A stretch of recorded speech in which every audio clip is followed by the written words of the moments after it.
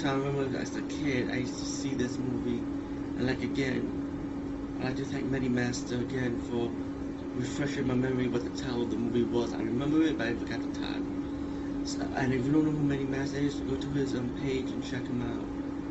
He has a slew of ninja movies and ninja culture clips and of the headband ninja Junior back in the days. Anyway, to move forward,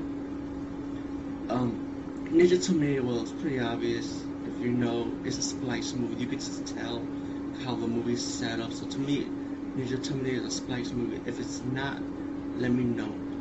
But anyway, you got two sides. You see a preview before my review. I did like, you know how you got a cassette, side A, side B.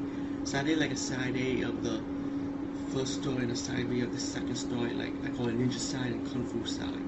You know, and there's a third side I decided to add called WTF side, what the fuck side, because every splice movie always have like a weird scene in it, and of course you see the what the fuck side, there is a weird scene in it. But Ninja Terminator is blown out action. It's a good movie.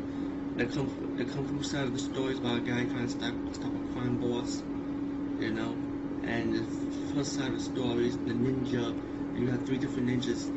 They got three different gold statues, and at the end of the fight scene, you see three ninjas going at it, like a lot of shitloads of sword clacking for the gold statue and disappearing act and all that bullshit.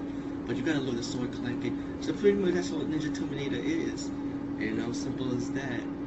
But it's a pretty good splice movie, and the robot is funny, the crab scene is funny, and like I said, it's loads of action. It's funny. It's a good splice movie. I know that love them or hate them, they're good splice movies actually, but still, you'd rather see the original anyway.